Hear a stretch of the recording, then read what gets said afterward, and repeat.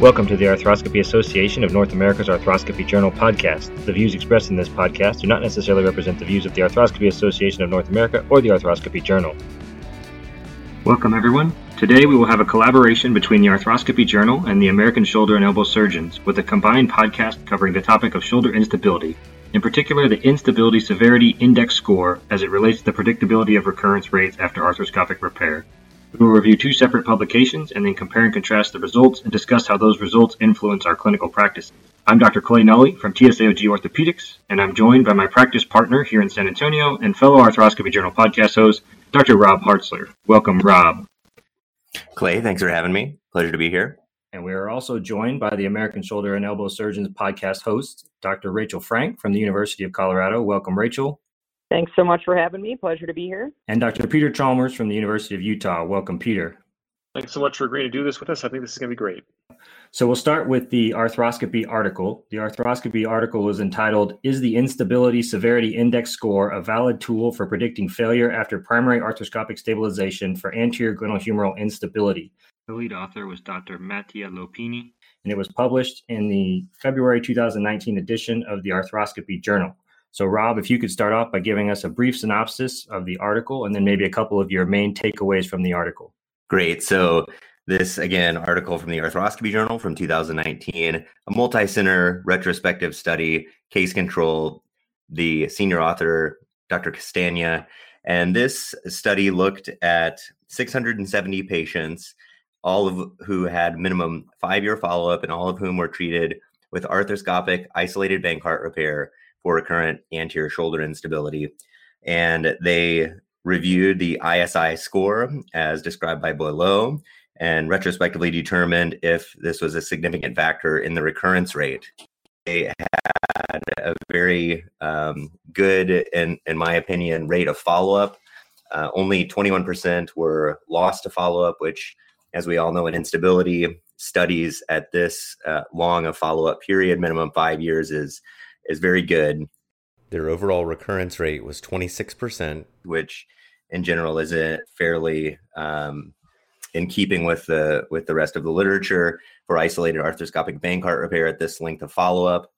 And in analyzing the ISI score, patients who had a score of 3 or less points compared with 4 to 6 and greater than 6 points, had an increasing frequency of recurrent instability as the score went up. So compared with the low group, 3 or less, the middle group had a risk 2.4 times, and the group that had greater than 6 points had a risk 9.4 times compared with the low risk group for recurrent instability. So this paper does support findings from Boileau and from the French Arthroscopy Study Group that the ISI score is correlated with a recurrent risk of anterior shoulder instability for patients who have a greater than a score of 3.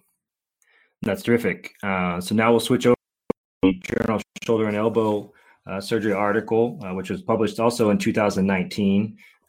The title of this article from JSES was entitled "Evaluation of the Instability Severity Index Score in Predicting the Failure Following Arthroscopic Bankart Surgery in an Active Military Population." The lead author was Dr. Andrew Chan, and the senior author was Dr. Brian Waterman. So, Peter, how about could you give us a brief synopsis maybe of this article and a couple of your take-home points? And then, Rachel, if you could give us a couple of your thoughts and take-home points as well. Yeah, so I think this is... First, I think these authors should be congratulated. This is a group out of a military, it's kind of a military consortium study, and includes authors from a couple different centers, but it's actually a single center military study of 131 patients with a minimum of 2-year follow-up. And there's a couple of things to say about this score. So the first is there's a bunch of different papers showing the score works. There's Boileau's obviously original study showing that a cutoff of 6 and 131 patients was appropriate, but there's been a couple of subsequent studies. Lopini, the author, the other study we're talking about today, sort of cut off of 3. Thomazeau, which is they published a soft cut study showing that ISES of 2 or less was actually the best cutoff. And then there's another study by Fadness and AJSM. But there's three separate studies apart from this one that show that it may not work. There's a study published by IBAN with 163 patients in KSSTA, and they actually found zero difference in the ISI score between those with or without recurrence. There's also the Giacomo study in arthroscopy that showed the glenoid tract was actually outperformed the ISI score. And then there's also a study by Boulain in the British Journal of Bone and Joint Surgery with 110 patients. So upon that backdrop of some controversy, I think this study maybe adds to our understanding a little bit. The first thing you should say is this: so the study that we're talking about here is a military study, and basically all of the patients get 2 points on the SI score just for being in the military. And that's because they were all considered competitive athletes. Their recurrence rate as a result of it being military studies is substantially higher than the Lapini study. So they had 26% recurrence. 41% of patients had intermittent pain, which I think is much higher than probably community instability. It's much closer to instability, more of a military population. So the most interesting thing they found here is there was no difference in the ISA score between those patients that failed, who had 3.4 on average, and those patients who succeeded, who had 3.5 on average. But they also found that nothing was predictive of failure in their group. Age, glenoid bone loss, Hill-Sachs size, sports hyperlaxia, none of these things were predictive. So some of the strengths of this study are that this is a large patient population. It's a relatively captured homogeneous patient population.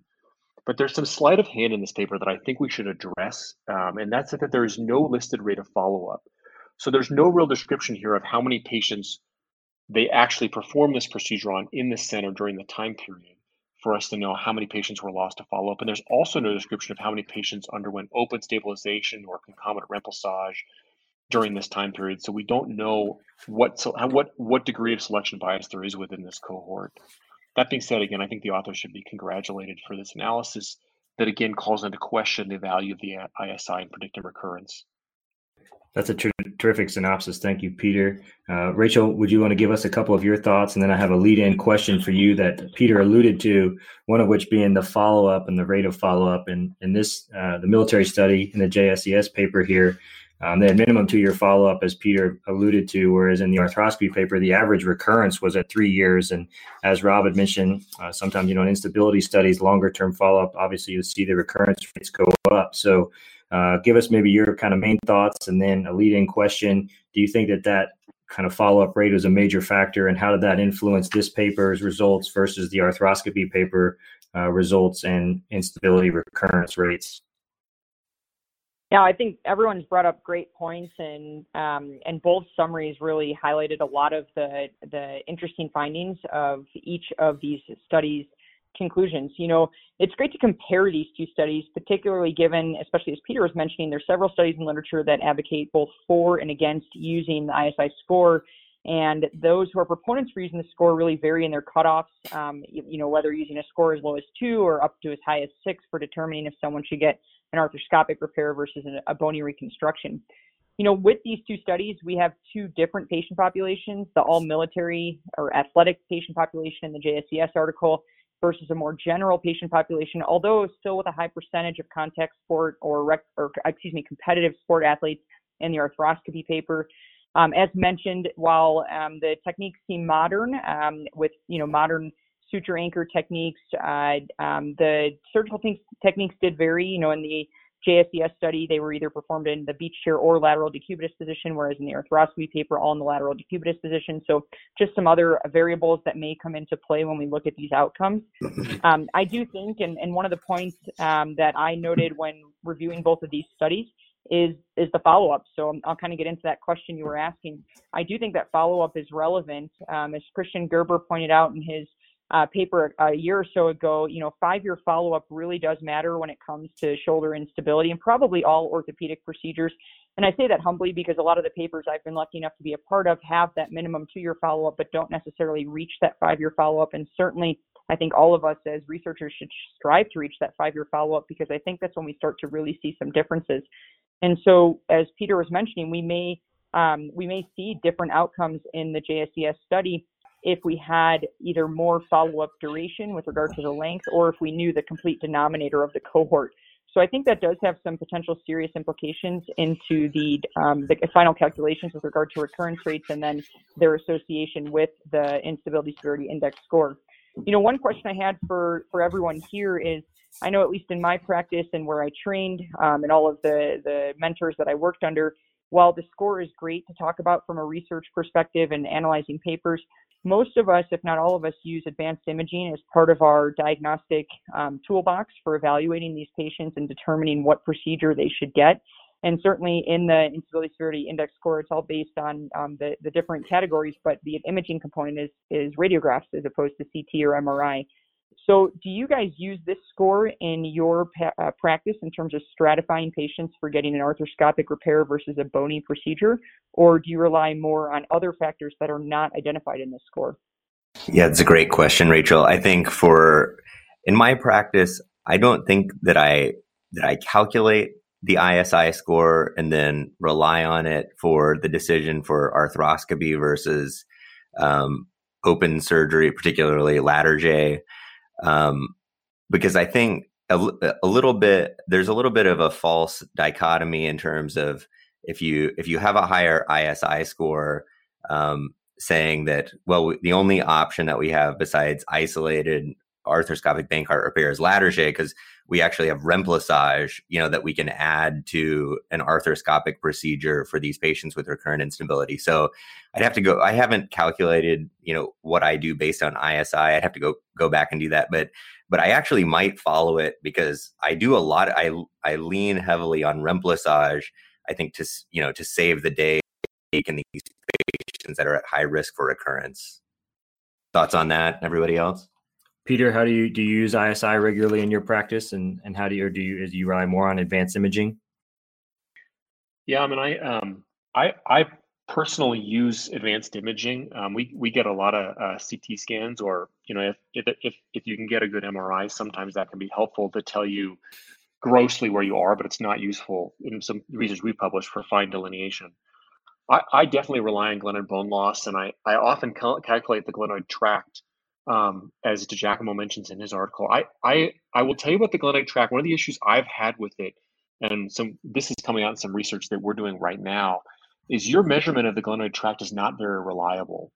And one of the bigger issues with glenoid tract is that your measurement in 2D is probably completely different from what we measure in 3D as it was originally described. And measuring it in 3D is not trivial, and it's not probably easily accomplishable with any current software that at least that I've encountered commercially.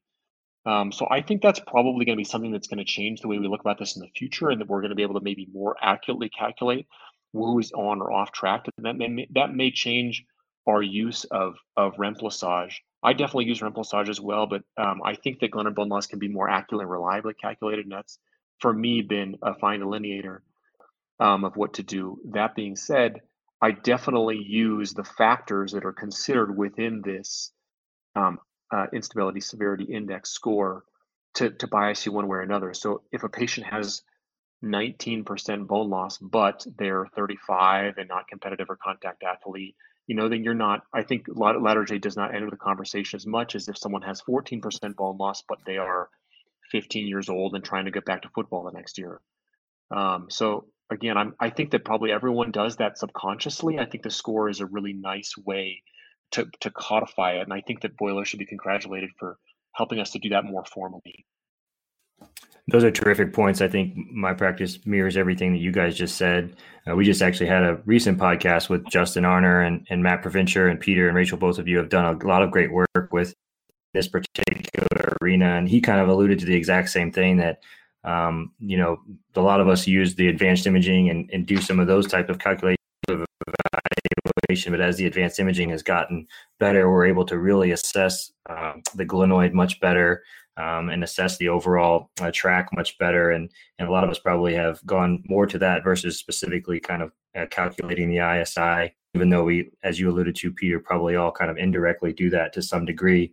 So another big question I have for each of you, and you can each take it individually. One of the big things that we all talk about in the instability literature is, defining instability, and in particular, subluxations versus dislocations, and how do we really define recurrence rate and define true recurrence rate when it comes to subluxations and dislocations. So how do each of you evaluate each of these individual papers and then kind of compare and contrast them in lieu of that thought of how we best evaluate and best define recurrence rate?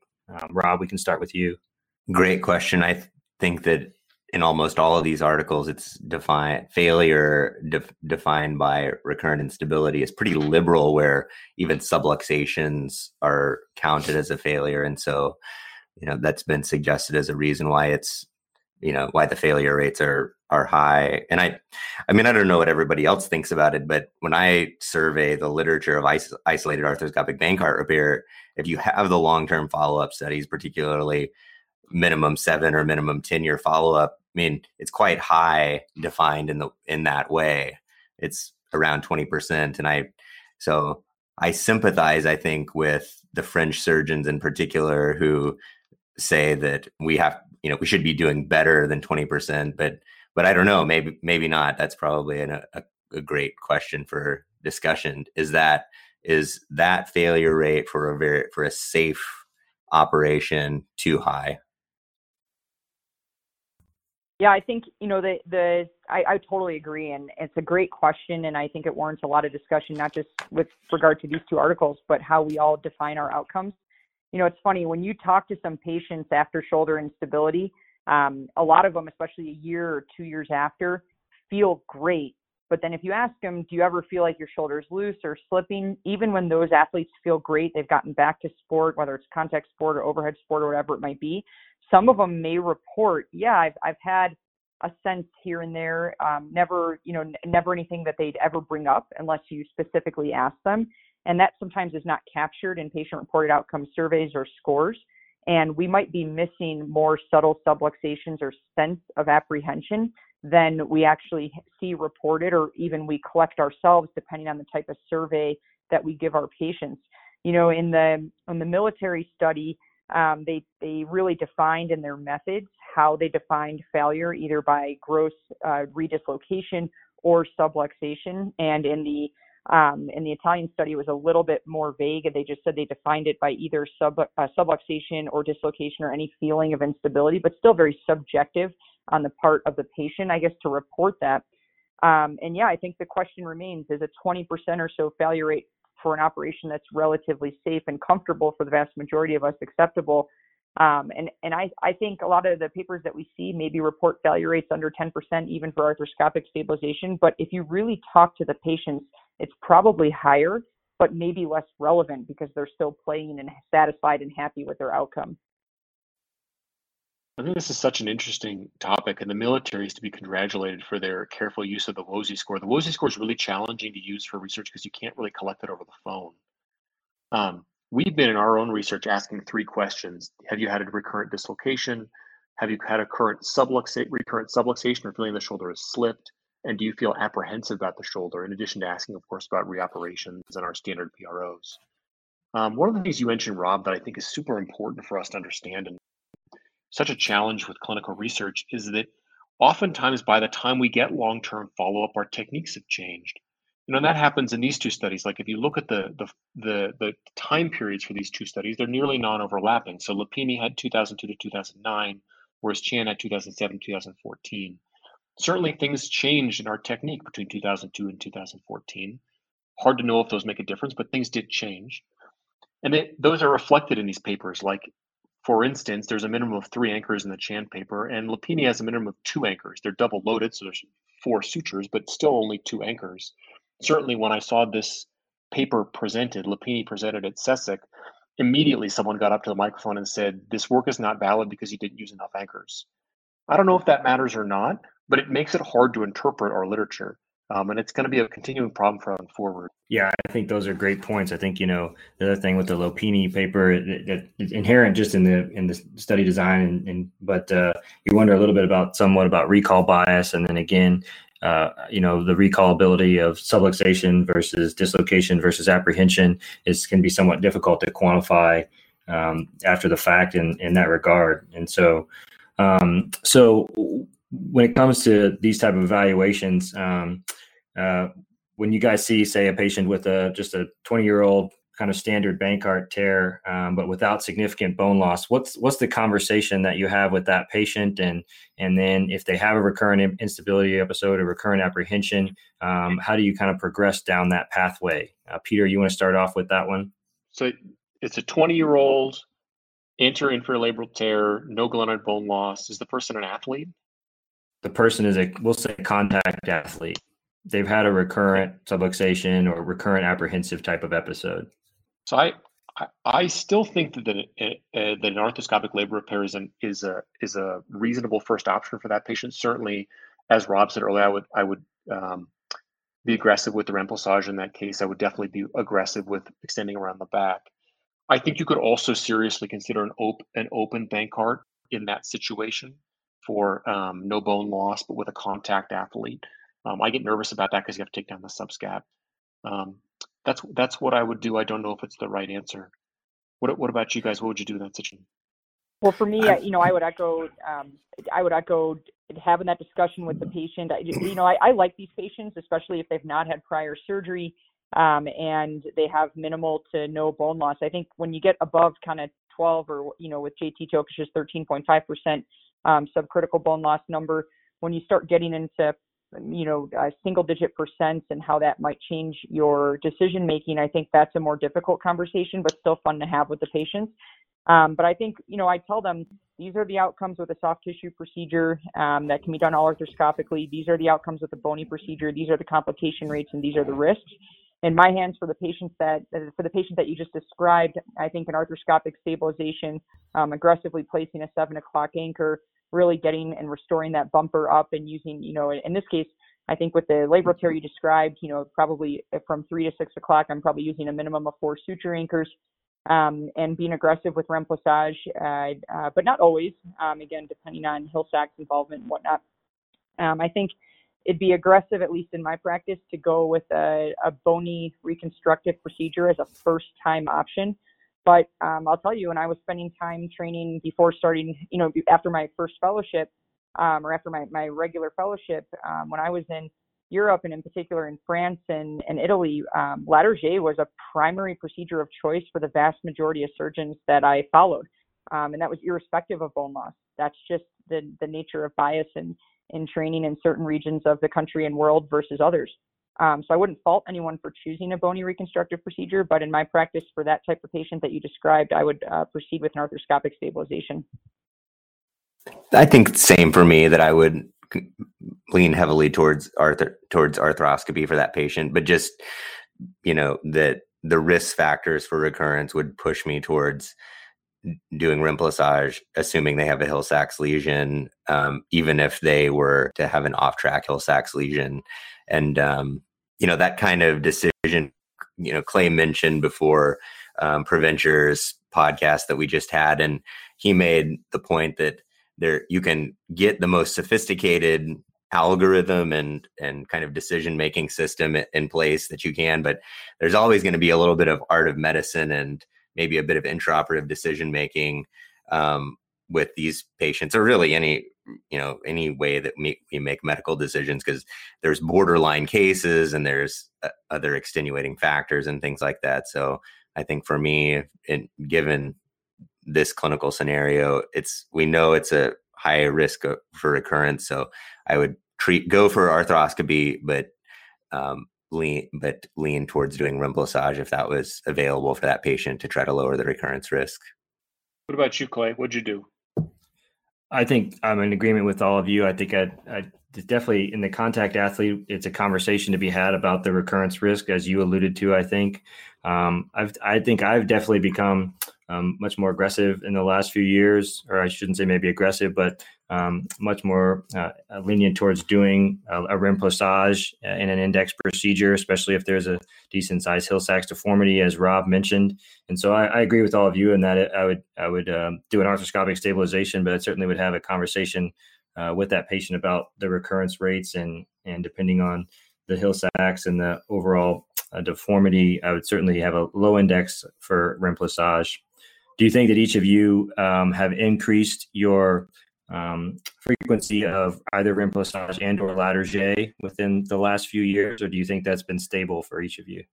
Yeah, that's a great question. I mean, the question that's begged by these articles is, should isolated arthroscopic Bankart repair be a lot more rare than we probably do on a whole in the US, or maybe in non-French, the non-French world? because a lot of these patients have ISI scores that are greater than 2 or greater than 3. So that seems to be what a lot of the literature says, is that we shouldn't do an isolated arthroscopic Bankart repair, that we should either go for Latarjet or that we should add remplissage. I don't know. I think that's the big conundrum for me. I think it's hard to say because we probably need some additional studies looking at this score in the setting of arthroscopic stabilization with a Bankart repair plus remplissage. I think we need some longer term studies with that. And like anything else, the techniques for remplissage have changed dramatically over the last several years as industry and implants help improve our ability to do that type of surgery.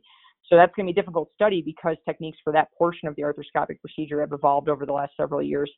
I still think there's a role for a lonely Bankart repair for the right patient without adding a remplissage and without proceeding directly to a bony procedure. But I think we have to give, caution to when we're deciding just to do that and make sure we're not doing that out of just ease or getting the surgery done quicker, and making sure we know our risk factors for our patients, particularly for the hyperlax patient without bone loss. I think that remplissage can play a huge role, but you do risk potentially over tightening a patient that's used to being pretty loose if they're hyperlax. But yeah, I still think there's a role for an isolated Bankart repair. I just think we have to know our risk factors, and the higher those factors, as noted by the ISI score, the more we have to consider doing or augmenting our procedures. Right. So should it be less than 2 or 3? I mean, that's my whole question, is like, do we really need more information to know? Because there's many, many studies that have the long-term follow-up that show a 20% failure rate for isolated arthroscopic Bankart repair. And, the French literature supports rare use of it. So, I mean, that's my whole question is, do we need, what should we say about all of that literature, that the surgeries weren't well done, that it was old technology, that are we going to be having this discussion in another 5 to 10 years and find out that it was still that high? That's a good question. What do you guys think?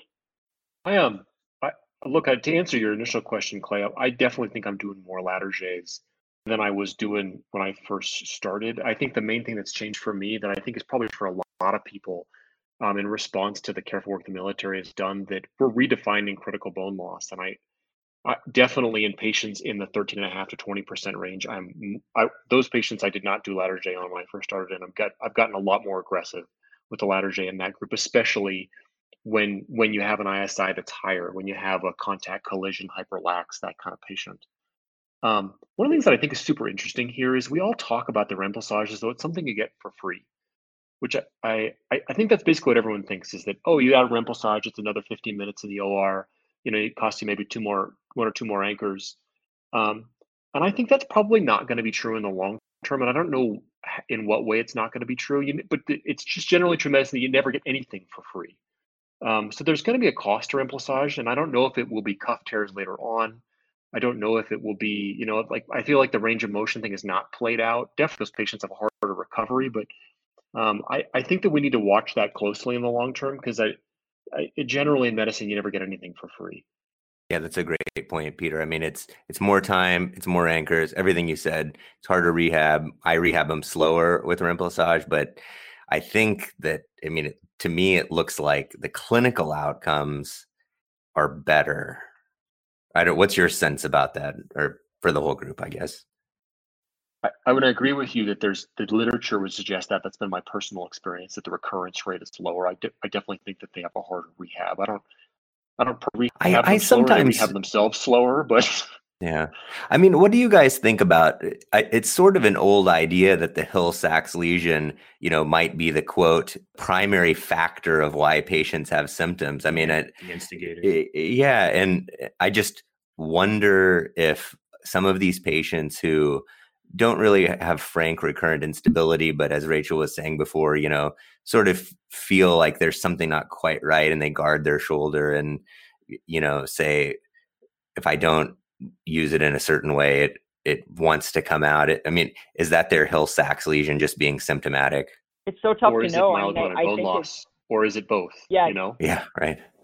or is it some component of hyperlaxity? You know, we have the Baton score, we have the general gestalt of, are they a flexible, loosey-goosey person or are they not? But I don't think we fully understand the ramifications of generalized ligament hyperlaxity just by using a Baton score. It's kind of the best we have, but that can all come into play too. And so it's hard to know. I mean, it's really hard to know. Remplissage has become really popular in the last 5 years or so because literature has expanded. I think, it's been more popularized in conferences and techniques, the technique journals, et cetera. It's relatively easy to do, relatively quick to do. But I agree with what Peter was saying. There's definitely no free lunch. It just hasn't been around long enough for us to know what the potential downstream ramifications are. Have you all had a remplissage complication yourself or one referred? Because I've had a couple referred to me. What were the complications? Tell us. So one, cuff tear, as you said, and that's, I mean, if you have a musculotendinous infraspinatus tear and you're 30, that's a bad problem. And I had another patient who had their deltoid remplissaged into their rotator cuff. I haven't seen either of those. That's nasty. I was just going to say the point you make is a good one, though, for the long-term follow-up. I mean, each of these things we do that we're talking about here outside of basic kind of primary Bankart stabilization is non-anatomic, right? Or we're creating these different kind of non-anatomic structures in an effort to, create a stable shoulder. And so I think each of these things definitely has to be critically evaluated long-term, as you alluded to and as you pointed to. So one of the things that I think is super interesting about that point is, it's true that the remplissage is non-anatomic. It puts the rotator cuff attachment in a place where it is not normally.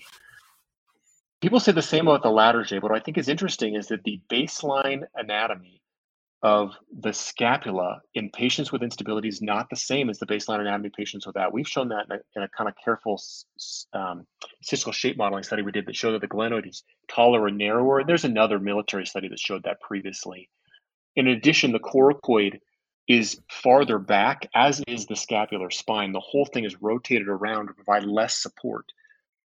The other two things that are interesting is there's a study that Moroder did that showed that the glenoid is less curved in patients with instability. And then there's also old data showing that the subscapularis is not normal in patients with instability. The subscapularis is more lax. So the interesting thing about the Latarjet is that it addresses all of those things. It moves the coracoid down. It builds the anterior inferior glenoid, and it tensions the subscapularis. So we refer to it as a non-anatomic operation, but in a lot of ways, it may be making what was at baseline abnormal anatomy closer to normal anatomy. Peter, you just blew my mind with that one. I think we have to just close now. I was going to say, it's comments like these that made me in residency refer to Dr. Peter Chalmers as the professor who is the smartest human alive.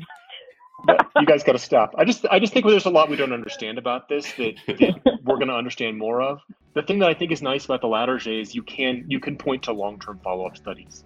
There's long-term follow-up from, careful long-term follow-up that's been done in Sweden and elsewhere and in France to show that this procedure does work in the long term. Obviously, Gerber's study as well. That's a terrific discussion, everyone, on shoulder instability. That concludes this special combined edition of the Arthroscopy Journal and American Shoulder and Elbow Surgeons podcast. Thank you, everyone, for listening. Please join each of us next time.